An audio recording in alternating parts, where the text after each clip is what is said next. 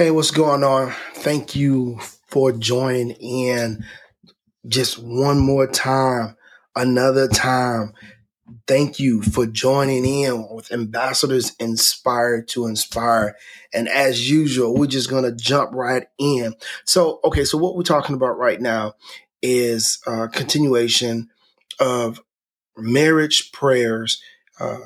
That was by Tony Evans, day 21, and talking about obedience, right? So what I do is I read it, just kind of dive into it, get into it.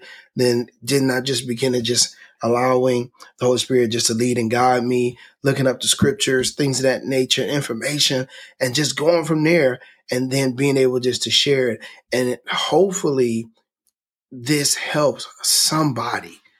Hopefully it helps somebody. And it helped me in just studying, just understanding different things. Because so far, I'll tell you what, when I begin to look up words and looking up things, scriptures, and I'm in my mind, I'm thinking like, okay, I know what this means. Okay, I got it. All right, easy peasy. Man, am I wrong?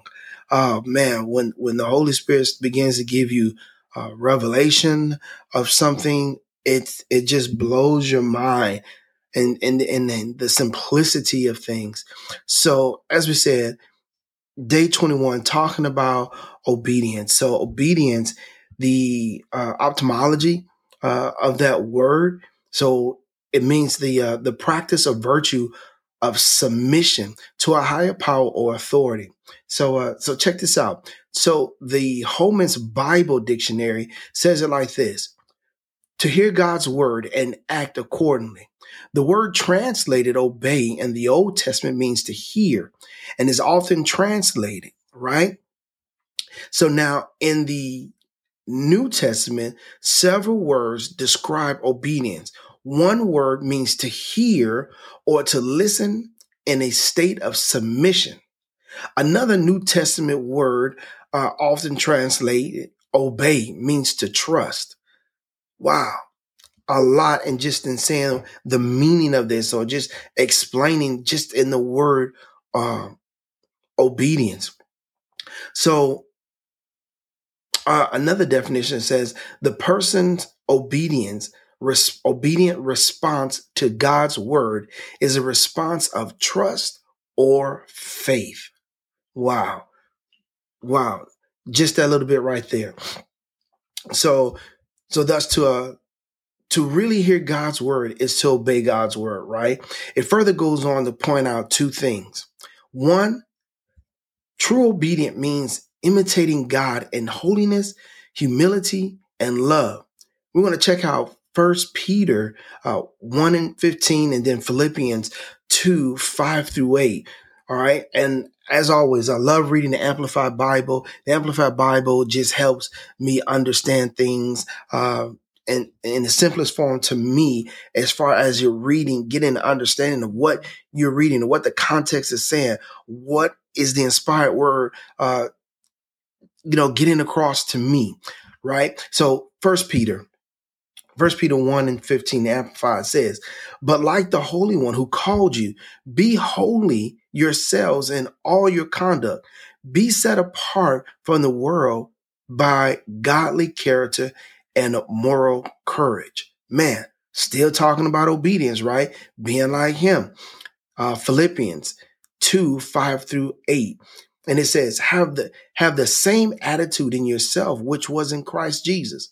Look to him as your example in selfless humility, who, although he existed in the form and unchanging essence of God, as one with him, possessing the fullness of all the divine attributes, the entire nature of deity, did not regard equality with God a thing to be grasped or asserted, as if he did not already possess it, or was afraid of losing him, but emptied himself without renouncing or diminishing his deity, but only temporarily giving up the outward expression of divine equality and his rightful dignity by assuming the form of a bondservant and being made in the likeness of men. He became completely human by what was completely human, but was without sin, being fully God and fully man. Man. Verse 8 says, after he was found, after he was found in terms of his outward appearance as a man for a divinely appointed time, he humbled himself still further by becoming obedient to the Father to the point of death, even death on a cross. I mean, and I had to underline that. He humbled himself still further by becoming obedient to the Father to the point of death, even death on a cross. Wow. That's obedient. That's hearing. That's submission. That's trusting. All right, let's go to point number 2, right? 2 it says, true disciples do the will of God. That's coming out of Matthew 7:21. Once again, in Amplified, it says, not everyone who says to me, Lord, Lord, will enter the kingdom of heaven. Now, I'm underlining this part here, but only he who does the will of my Father who is in heaven. Again, it's talking about obedience, right? It's submission, trust, but only he who does the will of my Father who is in heaven. With that being said, how does this apply to relationships and marriage, right? When I hear the word obedience, the first thought that comes to my mind is you got to listen to me, right? It's almost like that other word that people don't like to hear, right? It's called submission. Right? As soon as you hear submission, so you're hearing obedience, you're hearing submission, and you're like, what? No, man. No, you the first thing in my mind is said, no, I'm not, I'm not being obedient and submissive to you. Who do you think you are? And you're talking to a person, right? A human. Who do you think you are? God? But God is saying yes, right? We got to look at it from a different standpoint, but let's keep on going. I thought these two words were similar. They were not, right? Not at all. So what's the difference between submission and obedience, right? So obedience is following orders, commands, or instructions. Obedience does not guarantee a person's willingness to comply with orders. Let me say that again. Obedience does not guarantee a person's willingness to comply with orders. It is a reaction to a command where the individual has little choice to reject or oppose the authority. Now, submission is yielding to power and authority. In submission, a person has respect and love for those in power. Unlike obedience, where the individual succumbs to power merely as a reaction to power. In submission, the individual's reaction is guided by genuine desire to follow instructions, right? So I got to give credit where I get information from, right? Because that's what we do, right? We get information, we share it. So that came from it's a www.differencebetween.com, right? No copyright or perjury, anything of that nature coming this way, right? Giving the credit to. So now, moving on. So again, how does that apply to relationships and marriage? How does that apply to relationships and marriage? I told y'all I'm not going to be before you long. I try to just get in there and say what needs to be said and jump on out. Well, the first thing to understand is this. Our obedience is not unto man. It's not unto man nor woman. The first thing to understand is this. Our obedience is not unto man nor women, right? As believers in God, right? As believers in God the Father through Jesus Christ, our first obligation of obedience is to God, right? John 14:15 amplifies. It says, if you really love me, you will keep and obey my commandments. Wow. You're like, but wait a minute. But what do you mean? What do you mean? What do you mean? Just keep listening. Just keep listening, right? In our obedience unto God, we will obey his inspired word for us. Why? Why? This is why I'm saying, this is why our obedience is unto God. It's unto God. Don't get it confused or mixed up in thinking that, oh man, but you know what? It says that, leaders and authorities, those over you and things of that nature. Everything has a place. When God is explaining something, everything has a place. He's given instructions. He's given guidance. He may use allegories. He may use things that are similar to. He may use different type of things that's going to relate to help you to understand. But our first and foremost obligation of obedience is to God. That's the first thing.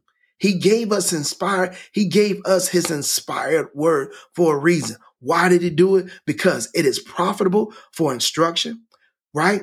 For conviction of sin, for correction of error, and restoration to obedience, for training in righteousness, learning to live in conformity to God's will, both publicly and privately, behaving honorably, and personal integrity and moral courage, so that the man of God, this includes women, so that the man of God may be complete and proficient, outfitted and thoroughly equipped for every good work.